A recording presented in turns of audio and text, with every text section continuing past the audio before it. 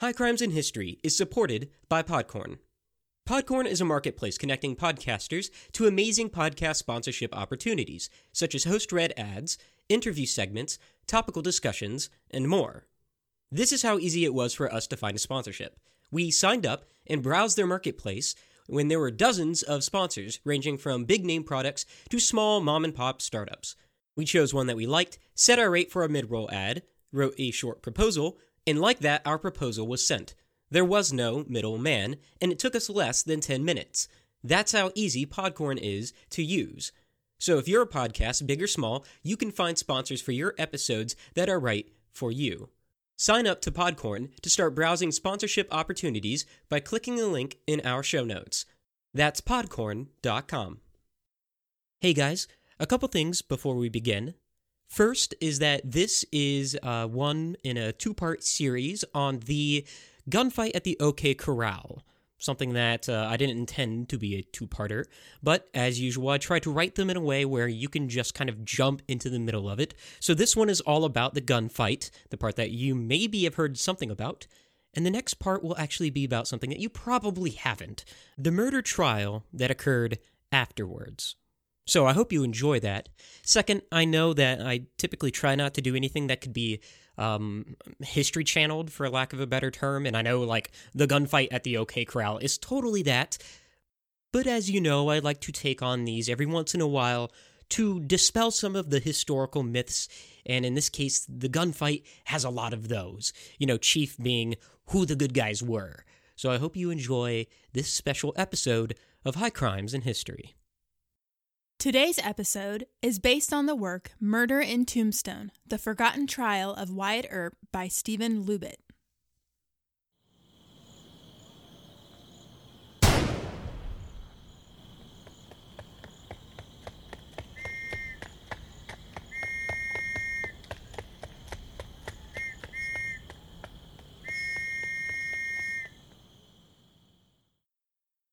You ever notice how Hollywood films always have these climactic battles, these shootouts or punch-outs between good guys, bad guys, everything gets blown up, and then we never really see the aftermath? It's just everyone celebrates, Chewie gets a medal, roll credits. Or, like, maybe it's addressed or hinted at. I think modern superhero films are starting to play like this more. I'm thinking of, like, the end of The Avengers, the beginning of Batman vs. Superman. Moments where they take a few minutes to show the destruction caused by a superhero battle. But those are exceptions, and they're barely a blip in the screen time. They're basically there to say, you see, there's a human element to these battles. Look at the destruction they've caused. And then they proceed through another 2.5 hours more of destruction. Kind of undercuts whatever theme you're trying to build when it's only 1% of your runtime.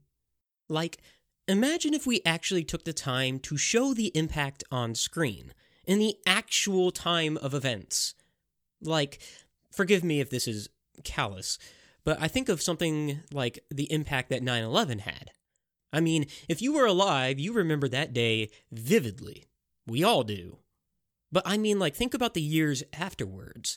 The anxiety and the anger. The bills, the wars, the spying.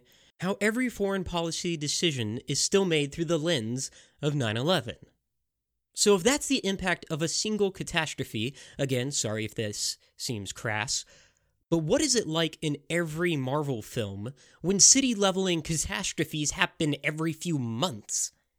Think about it. Why the hell does anyone even live in New York City or Gotham or Metropolis in these films? Like, everybody would be in Kansas after the second alien invasion. And yeah, I get it. It's fiction. It's Hollywood. We don't want every romance to be Netflix's Marriage Story.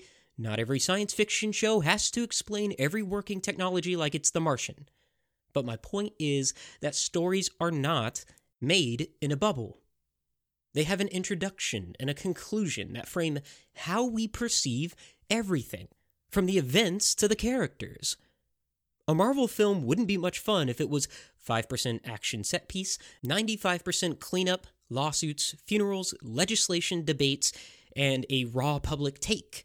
But realistically, if we want a complete picture, that's what it should look like. Why do I bring this up? Because history functions the exact same way. It's a narrative. When a historian sits down and writes a book, where he places the introduction and conclusion can really color your perception on the characters and events that make up human history.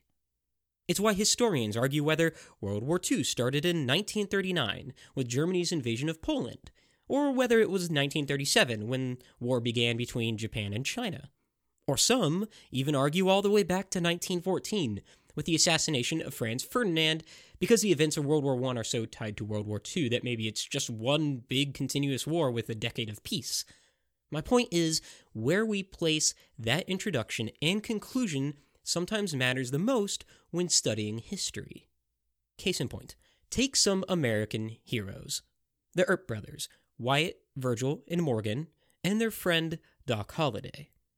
They're probably the most famous lawmen of the American West. They're the lawmen that engaged in a shootout on October 26, 1881, in Tombstone, Arizona. A shootout that became known as the gunfight at the OK Corral. It's the perfect representation of the Wild West, a gang of outlaws, many related by blood, taking on the law after a feud had developed. 30 shots in 30 seconds, with both sides only 6 feet apart, in a narrow alley, crowds watching. In the narrative most people know, it's a high-noon, quick-draw shootout. The lawmen kill 3 of the outlaws, the other escapes, and the lawmen win the day. Everyone celebrates, roll on snare drum, curtains. But that's like watching an action film and not covering the aftermath. You don't really see the trauma. You don't see the public's anger. You don't hear the witnesses who testify that this wasn't a fair fight, that this was manslaughter. You don't see the heroes put on trial for murder. And we should. We should examine the OK Corral, not just the shootout, but the whole narrative. Feud, murder trial, the works. Because that's the part no one wants to talk about. Tradition has framed the shootout between good and evil, lawful and lawless, black and white. The reality is much different. Because the reality is that these American heroes weren't heroes at all. They were killers who were put on trial for their murder of 3 men who, while certainly not good men by any standard, were shot down in cold blood. I'm Trevor Rhodes, and this is High Crimes in History.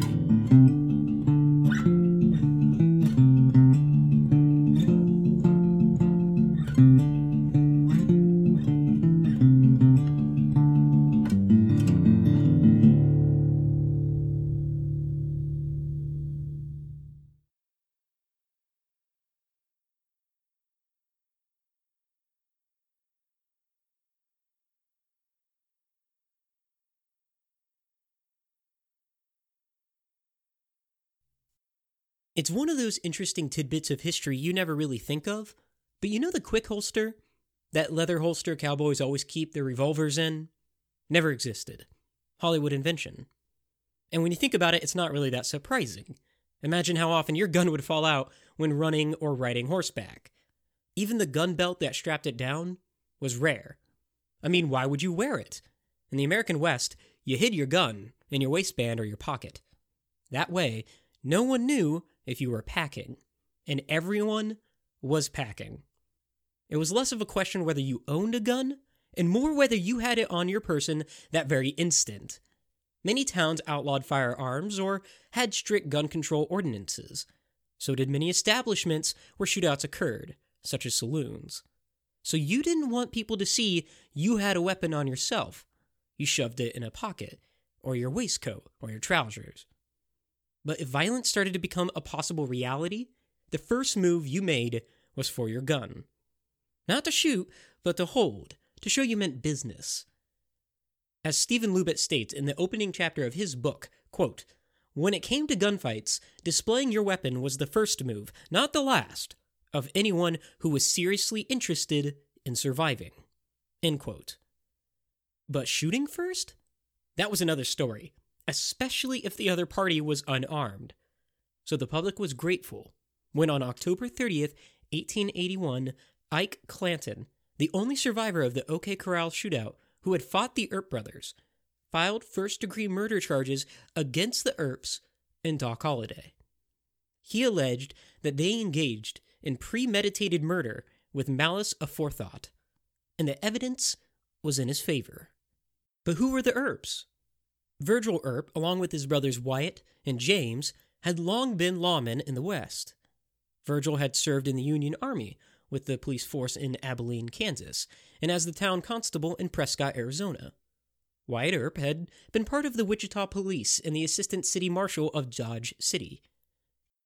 James had served in the Union Army and as a deputy marshal in Dodge City. His brother Morgan had only recently started as a lawman in the past year. The four brothers had moved to Tombstone, Arizona in 1879 to strike up a fortune in silver mining. Wyatt had brought along Doc Holliday, a drunk and a gambler with a penchant for troublemaking. The two had become fast friends in Dodge City after Holliday saved Wyatt's life, and although Virgil wasn't too keen on his inclusion, he let him tag along anyways. Tombstone was your classic Wild West boomtown, cut off from civilization with no rail or telegraph lines running to it. Fresh food and vegetables were non-existent. It was the kind of place a man could remake himself, take multiple occupations. He could be a merchant by day, a gambler by night, and a miner by trade. It was almost the perfect place for bad men, the term for men who broke the law, or at least bent it until it was unrecognizable. Law enforcement existed, but jurisdiction was, let's just say it was pretty spotty. There were few federal marshals in the Arizona territory, and they had to cover extremely large spaces. I mean, there were times that 3 U.S. marshals covered the entire state's boundaries of Arizona today. They could hire additional help, but it just gives you an idea of how hard it would be to track down a lawbreaker from one side of the territory to the other. They were rarely in town unless an investigation brought them there. Therefore, it was up to the county sheriff and city police to keep the peace. But, as we've noted in previous episodes, they could be prone to corruption, or at least outbursts of violence. They were Western men, after all, and like every other man in the West, they were young, drunk, horny, and carrying a firearm. You do the math. As Clara Brown, a journalist in Tombstone, made clear in her writings, quote, "When saloons are thronged all night with excited and armed men, bloodshed must need ensue occasionally." End quote. That's far from saying that Tombstone was lawless. The West was not like some sort of Darwinian landscape killer be killed thing, but it's important to understand two pieces. One, that state justice has to be swift and severe in order to deter a crime. But in Tombstone, it's hard to be swift when official legal law enforcement is often far away or already busy or inebriated or untrustworthy. So two, that means that often the people took the law into their own hands. We talked about that last time, how vigilantes meted out justice through mock court and extra-legal killings. Check out the episode Death Assigned a Contract if you want a little bit more about that. And I'm not saying that it was just by modern standards, not in the slightest. But my point is, it was the best stand-in for justice that many Western towns could hope for. George Parsons, one of the residents of Tombstone, described it thusly in his journal, quote, "I believe in killing such men as one would a wild animal. The law must be carried out by the citizens, or should be, when it falls in its performance as it has lately done." End quote. But, and this is important, it doesn't mean an extra-legal killing wasn't still legally a murder. If a man pulled a gun and shot someone else, if it didn't look like it was for self-defense, then that man would be tried in court and often found guilty and executed, as it was a capital punishment in Arizona. Now, once the Earps made it to Tombstone, they staked their mining claims and speculated, selling off or leasing their claims rather than working them themselves. They all took up different occupations in addition to the mines.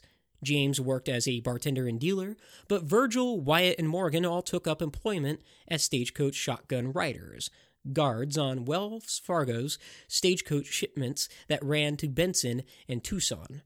It's actually where the term riding shotgun, or like I'm taking shotgun or the shotgun seat, comes from. The guard rode up in front with the driver, shotgun in hand, in case any would-be robbers tried to accost the shipment. Virgil was also made a deputy U.S. Marshal, and Wyatt was made a deputy sheriff. Although they were two different jurisdictions, they also were the only federal and county authorities in Tombstone, which meant that they got to keep the percentage of tax collections they made all to themselves. That didn't make them very popular with the locals. By 1881, 2 years after they arrived, Tombstone had swelled to 6,000 people. Businessmen from families such as the Hearsts and the Goldwaters passed through, and East Coast investments threw money into prospecting. These business leaders wanted stability above all else, as they needed to keep investors pouring money into the mines. They especially feared a descent into lawlessness, a descent that the Cowboys brought with them when they burst onto the stage in July of 1881. The Cowboys was both their name and their occupation. They were a band of bad men, quote, rootless ex-cowhands and saddle tramps who gravitated toward the small towns of southeastern Arizona, attracted to the climate and the relative lack of law enforcement on either side of the Mexican border, end quote. They were Confederate veterans from Texas, with a traditional dislike of authority, like Texans. Like many bad men, they also weren't always bad, only occasionally. Most of the time, they were ranchers, sporadically crossing the border into Mexico and stealing some cattle. And to be honest, most of the Arizona people didn't care. They were just glad to have some fresh beef. But in July, a band of several dozen cowboys attacked a group of Mexican merchants, killing 4 and robbing the rest. Arizona's acting governor began a response, but on August 13, 1881, Mexican soldiers killed 5 of the suspects in Guadalupe Canyon and moved troops into the area, forcing the cowboys to start stealing on the Arizona side of the border. Tombstone's citizens were fearful as they quickly became the potential targets. Parsons recounted in his journal, quote, Nick, who shares a cabin with me, had quite an adventure today, with a cowboy on the Charleston Road 3 or 4 miles out. The fellow rode up to Nick, who was on his good horse, and, leveling a 6-shooter at him, ordered him to dismount and hand over his horse.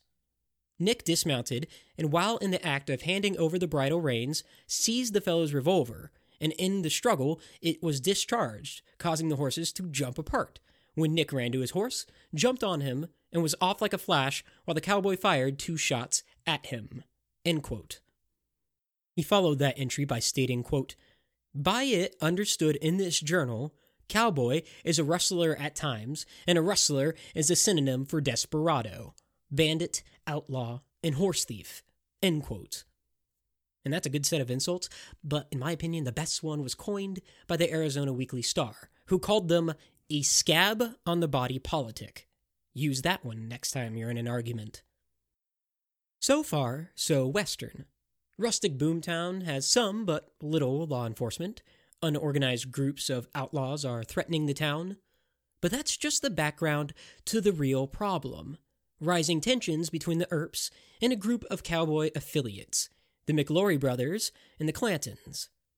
You see, the Clantons were a family in the town of nearby Charleston who participated in some of these cowboy raids. They included Newman Old Man Clanton, Ike, Billy, and Finn. They're often portrayed as some masterminds to the cowboys. They're not. At best, the cowboys sometimes did business at the Clantons' ranch. They were participants, but nothing close to leaders. The McLaury brothers weren't even cowboys. They were ranchers who bought cattle from herders, and sometimes that cattle was stolen.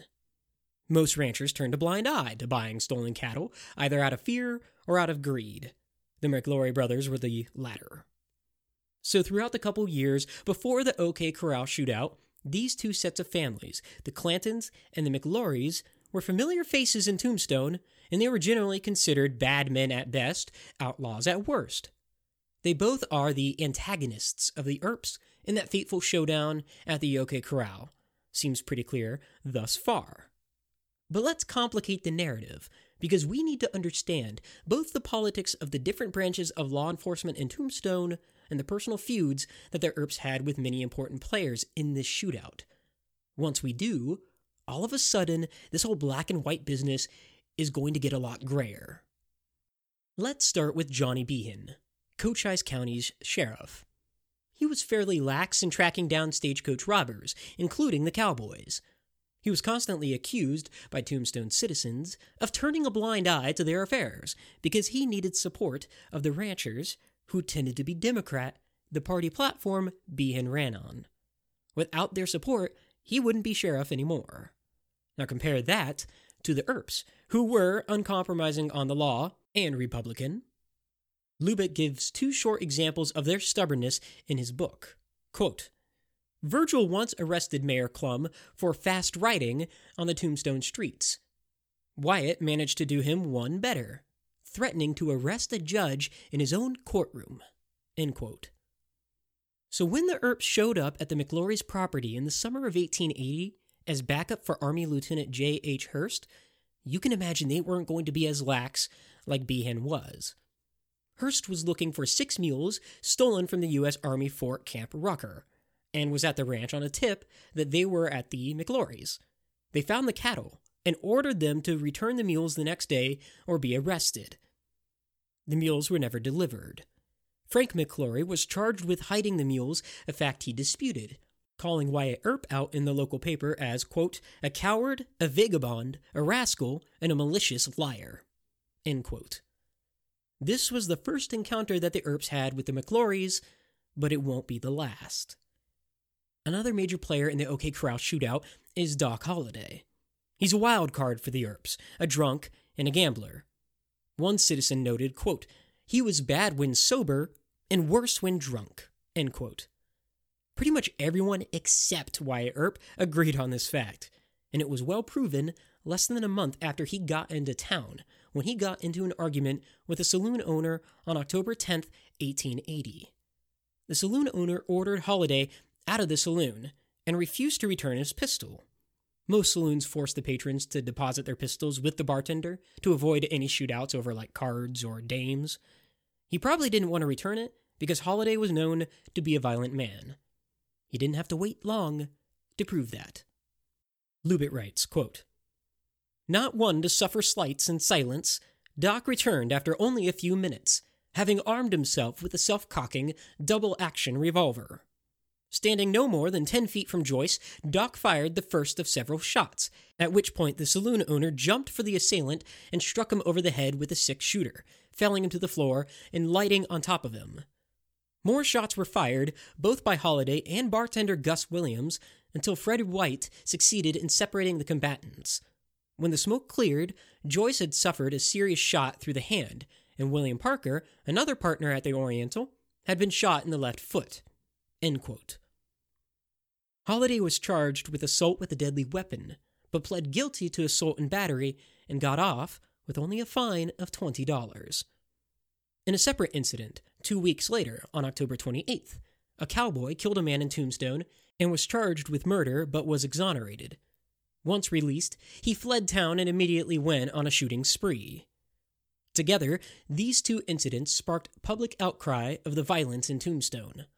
The response was similar to many in towns around the West, a public ordinance law that prohibited the public from carrying any firearm, concealed or otherwise, in the city limits, an important law that would come up in the shootout.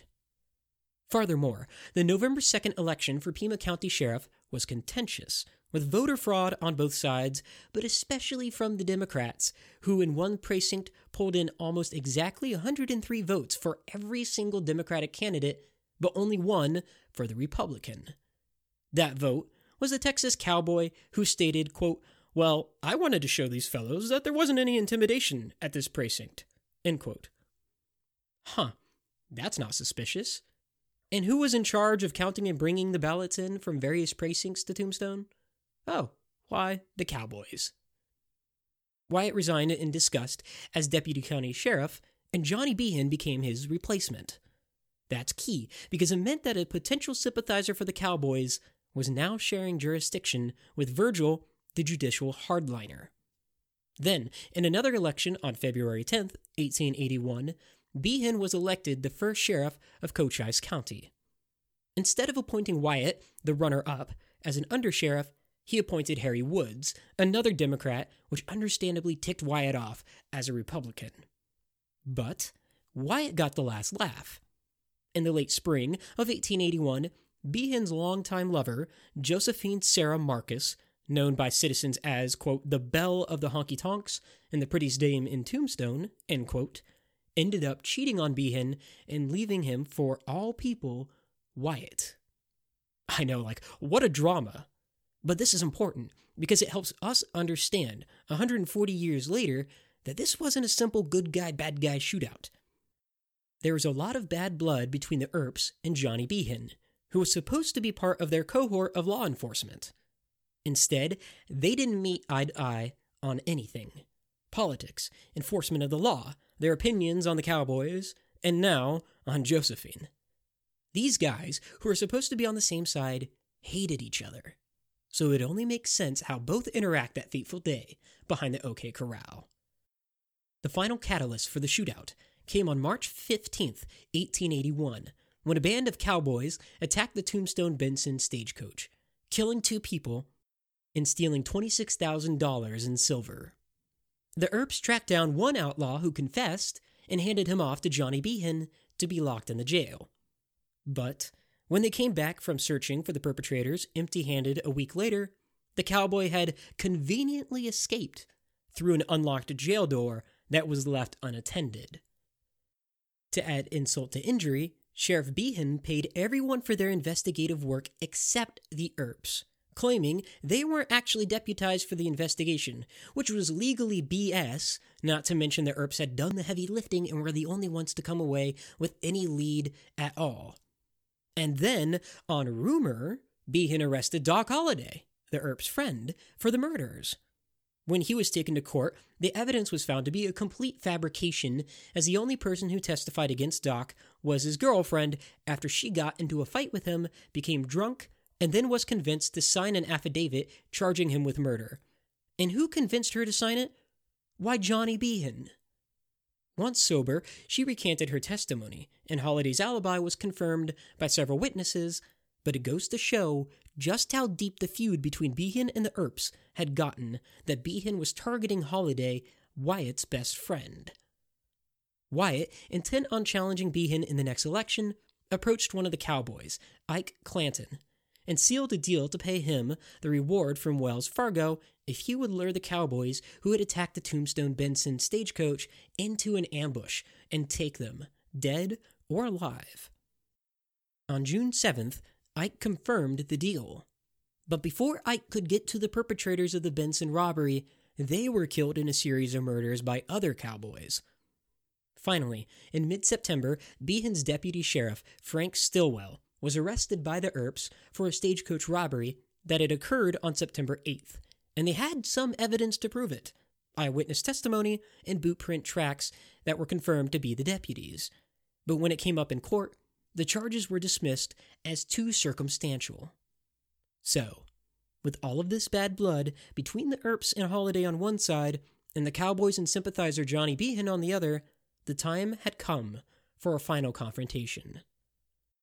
It started innocuously enough, at least as innocuous as it can get in the West. On October 25th, Ike Clanton and Tom McLaury rode into Tombstone and entered the Alhambra Saloon shortly after midnight. Doc Holliday was at the bar. This may not have been a chance meeting. Ike was afraid that he'd be outed as a snitch after confirming the deal with Wyatt to ambush the stagecoach robbers. There's evidence from later interviews in life that Wyatt Earp had summoned Holliday back to town to assuage those fears, or to intimidate Ike into silence. But, circumstantial or not, their chance greeting soon devolved into insults. Ike accused Holliday of outing Ike's deal.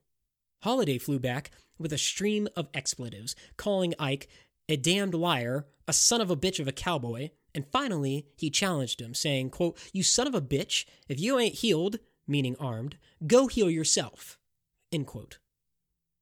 Morgan Earp, also at the Alhambra as a deputy, separated the two and got them both to leave. Ike found and confronted Wyatt on the street, stating, quote, "He would have a man-to-man," to which Wyatt replied, "I would fight no one if I could get away with it, because there was no money in it," end quote. Somehow, Wyatt convinced them to play a game of poker with the Earps, Johnny Behan, and Tom McLaury for 5 hours late into the night. We don't know what happened at that table, but Ike continued his insults after the game ended, stating, quote, "That damned son of a bitch has got to fight," meaning Holiday, and threatening Virgil, "You may have to fight before you know it," end quote. Virgil and Wyatt went home to sleep, but Ike roamed through the night and into the morning on the street, carrying a gun and cursing the Earps and Holiday. Perhaps the worst was when he told a bartender, quote, "As soon as the Earps and Doc Holliday showed themselves on the street, the ball would open and they would have to fight," end quote. By mid-morning, 6 people had come to the Earps to report Ike's threats. Holiday was also up after his girlfriend came and stated, quote, "Ike Clanton was here looking for you, and he had a rifle with him." Doc replied, "If God will let me live long enough, Ike will see me," end quote. Close to noon, Wyatt, Virgil, and Morgan all met with Ike near Allen Street. Ike was illegally carrying a firearm. Remember, it was against the law to have them in the city limits. And they grabbed his rifle and clubbed him to the ground. They dragged him, bleeding and bruised, to the courtroom and charged him with carrying firearms in the city. While true, it was a rule that was seldom enforced. In fact, the mayor himself had walked by moments before the Earps had seized Clanton and cheerfully had asked, "Hello, Ike, any new war?" So obviously this was more of a pretense to actually arrest Ike than anything else.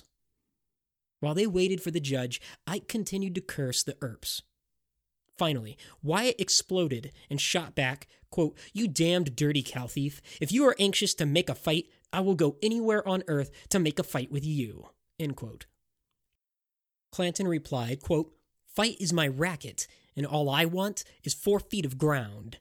If you fellows had been a second later, I would have furnished a coroner's inquest for the town," end quote. The men were immediately separated, and Clanton was fined $25 by the judge. He deposited his firearms and was released.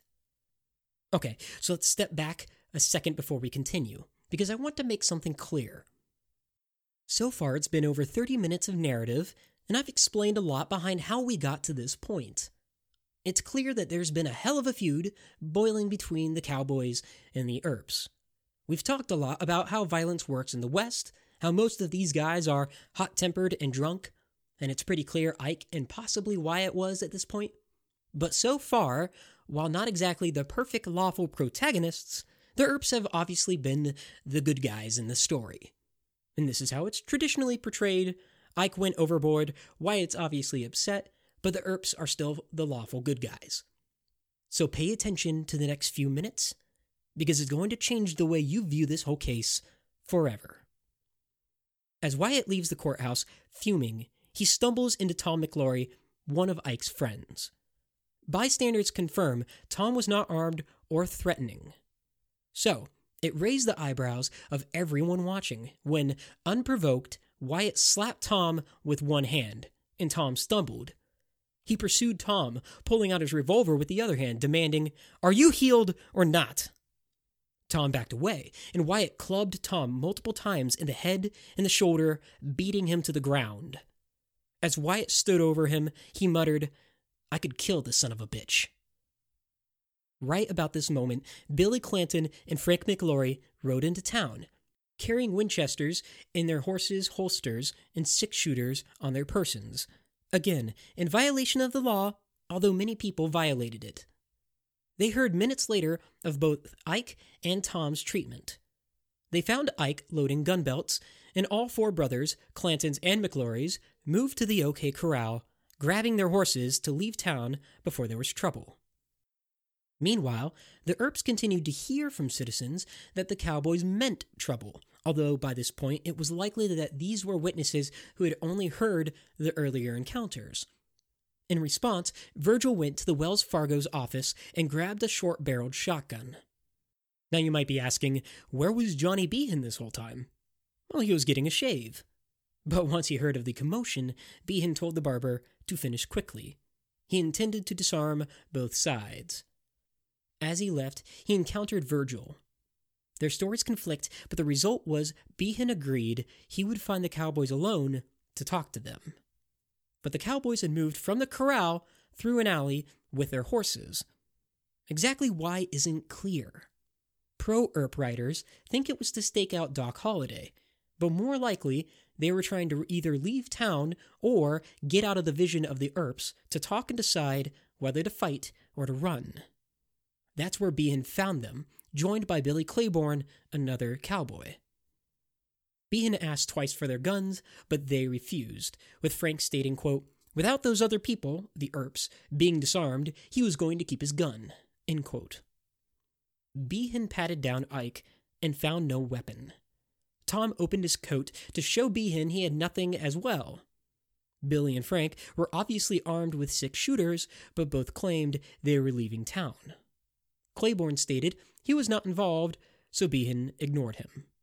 He told them that he was going to, quote, "disarm the other party," end quote, and he went to find the Earps. He later stated, quote, "I considered the Clanton party under arrest, but I doubt whether they considered themselves under arrest or not after I turned to meet the other party," end quote. This had all taken about 20 minutes. Back with the Earps, Doc Holliday suddenly showed up, unsolicited, carrying a walking stick. He volunteered to help, but Wyatt said no, stating, "This is our fight." Doc bristled, shouting, "That's a hell of a thing for you to say to me." Virgil stepped in, handing his shotgun to Holliday to conceal under his coat and taking the walking stick with him. A citizen informed them that the cowboys were no longer at the OK Corral, but were now on Fremont Street. Lubit writes, quote, "That was the provocation Virgil decided he would not ignore, and he signaled the others that it was time to go to work." Ironically, the cowboys had no reason to know that leaving the corral violated Virgil's unspoken ultimatum. They might even have thought that their retreat down the alley could avoid a confrontation, but instead, it triggered everything that followed. End quote. The Earps and Holliday began walking towards Fremont and turned left down the alley. They could see the McLaurys and the Clantons. Lubit states dozens of people lined the streets and windows, watching. Virgil, with the walking stick and pistol in his waistband, Wyatt and Morgan with their revolvers out and in hand, Doc attempting to conceal the shotgun but the wind blowing his coat open so everyone could see it. Johnny Behan noticed them and ran frantically towards them, waving his hands. Quote, "I am the sheriff of this county, and I am not going to allow any trouble if I can help it," end quote. They ignored him, brushing past. He turned and shouted, "For God's sake, don't go down there, or you will get murdered." But then the accounts differ. Wyatt and Virgil believed that they heard, "I have disarmed them all." But Behan later claimed that he stated, "I was there for the purpose of arresting and disarming them." For the Earps, that meant that they believed the Clantons and the McLaurys weren't armed, so they stiffened when they saw Billy and Frank had 6 shooters on their person, although not in their hand. Earp's party stopped within 10 feet of the cowboys. Billy Claiborne rushed away. Everyone else stood their ground. The Earps stared down the cowboys. Lubit writes, quote, "The Earps relied on years of experience as they faced the Clantons and McLaurys, surely expecting that the 4 men could be bullied into submission. Similar tactics had worked with countless Texans in Kansas, and they had worked equally well during the Earps' 2 years in Tombstone. The cowboys appeared edgy and frightened, a natural response given the Earps' well-deserved reputation for rough justice. Ike and Tom, recalling their pistol whippings earlier in the day, did not want to be beaten again. The 4 men were cornered, but there was no way to tell how they would react. But a sharp movement can easily be misunderstood in a tense situation, and the Earps were not inclined that day to give anyone the benefit of the doubt." End quote. Virgil raised the walking stick and shouted, "Boys, throw up your hands. I want your guns." In the same moment, someone in the Earp party yelled, "You sons of bitches! You have been looking for a fight." Tom threw his coat open and stated, "I ain't got no arms." And Billy Clanton said at the same time, or in the same moment, "I do not want to fight," and held out his hands to show he was unarmed. Frank made a motion with his hand. Virgil yelled, "Hold! I don't want that!" As Billy began to say, "I ain't got no arms," the first shots went off. 2 shots came together in quick succession from at least one Earp, followed by between 2 to 6 more shots from the Earp party. Frank and Billy drew their weapons. There was a pause, and then both sides began firing. Wyatt's first shot struck Frank in the right side of his belly. Another shot clipped Billy's right wrist. Morgan, standing askance, was struck in the right shoulder, the bullet passing through to the other shoulder and chipping a vertebra on its exit. Morgan Earp responded by shoving his gun into Billy's breast, less than a foot away, and firing. Billy Clanton slid against a window, switching hands and firing, hitting Virgil in the leg as he slid down. Frank stood in the middle of the street, shooting. Tom went for the Winchester on the horse's saddle. Doc Holliday swiveled around and shot him under the right arm with buckshot from his shotgun. Tom fell with a dozen buckshot in his right side. Ike panicked, running towards Wyatt, grabbing him. Wyatt shoved him, shouting, "The fight has commenced. Go to your fighting or get away." Ike ran into a nearby house. Frank hid behind his horse, leading him across the street as the Earps continued firing. Doc Holliday stepped forward and blocked Frank's path. Frank lifted his gun and shouted, "I've got you now." Doc threw away the shotgun and drew his nickel-plated pistol and stared him down. "Blaze away. You're a daisy if you have." Frank's shot grazed Doc's hip. Holliday, along with Morgan Earp, both fired at the same time, striking Frank in the head, right below the right ear, and another in the stomach. His body crumpled to the dusty ground. 30 seconds. 30 shots. It was over. Frank McLaury was dead. Tom McLaury and Billy Clanton were on the verge of death. Virgil and Morgan were wounded. Billy and Tom were taken to a nearby house, where they died an hour later. Virgil and Morgan were taken by wagon to their home. Wyatt and Doc stayed at the scene. Johnny Behan, brimming with rage, approached. He said, quote, "Wyatt, I am arresting you for murder." End quote. Wyatt, stunned, shot back, quote, "I won't be arrested. You deceived me, Johnny. You told me they were not armed. I won't be arrested, but I am here to answer what I have done. I'm not going to leave town." End quote. One of the crowd piped up and said, quote, "There is no hurry in arresting this man. He done just right in killing them, and the people will uphold them." Wyatt replied, "You bet we did right. We had to do it. And you threw us, Johnny. You told us they were disarmed." End quote. Behan backed down. Vigilantes flooded the streets in case of a cowboy raid. When Ike was found, they placed him in a protective custody in case the crowd went for a lynching. The newspapers crowed in favor of the Earps. They had all the public support. So it seems all's well that ends well. Except it hadn't ended. There still needed to be an investigation, and that was the job for the coroner. Tombstone's coroner came to the scene before the bodies were moved. After examining the bodies, he found revolvers on Frank and Billy, but nothing, not even ammunition, on Tom. They were buried the following day to a crowd of 2,000, a third of the citizens of Tombstone. The day after the funeral, the coroner began his formal inquest. By Arizona law, anyone who had been killed, quote, "in such circumstances as afford a reasonable ground to suspect that his death has been occasioned by the act of another by criminal means," end quote, had to first be investigated by the coroner. This didn't just include how they physically died, but also the events surrounding it. It was the equivalency of a modern-day full crime scene investigation, including eyewitness interviews. The coroner assembled 10 jurors for the hearing of the interviews, and he presided effectively as the primary interrogator. He called 9 witnesses, including Ike Clanton and Johnny Behan. Behan provided the opening explosive testimony when he stated that Tom and Billy had been in the midst of surrendering when the shooting began. As Lubit put it, quote, "Behan was saying that the Earps shot down men who were trying their best to surrender," end quote. That wouldn't be a shootout. That would be manslaughter at best, murder at worst. His damning testimony continued, quote, "Before leaving the stand, Behan made another new and extremely important claim that would influence both the inquest and the criminal case that followed. Asked who started the firing, he said, now in his words, I can't say who fired the first shot. It appears to me that it was fired from a nickel-plated pistol. There were 2 shots very close together. I know that the nickel-plated pistol was on the side of the Earps. I won't say which one of the Earp crowd fired it." End quote. There is only one man in Tombstone with a nickel-plated pistol. It was Doc Holliday. Behan was claiming that Holliday had fired the first shot as Tom and Billy were surrendering. Ike backed this claim up, as did Billy Claiborne.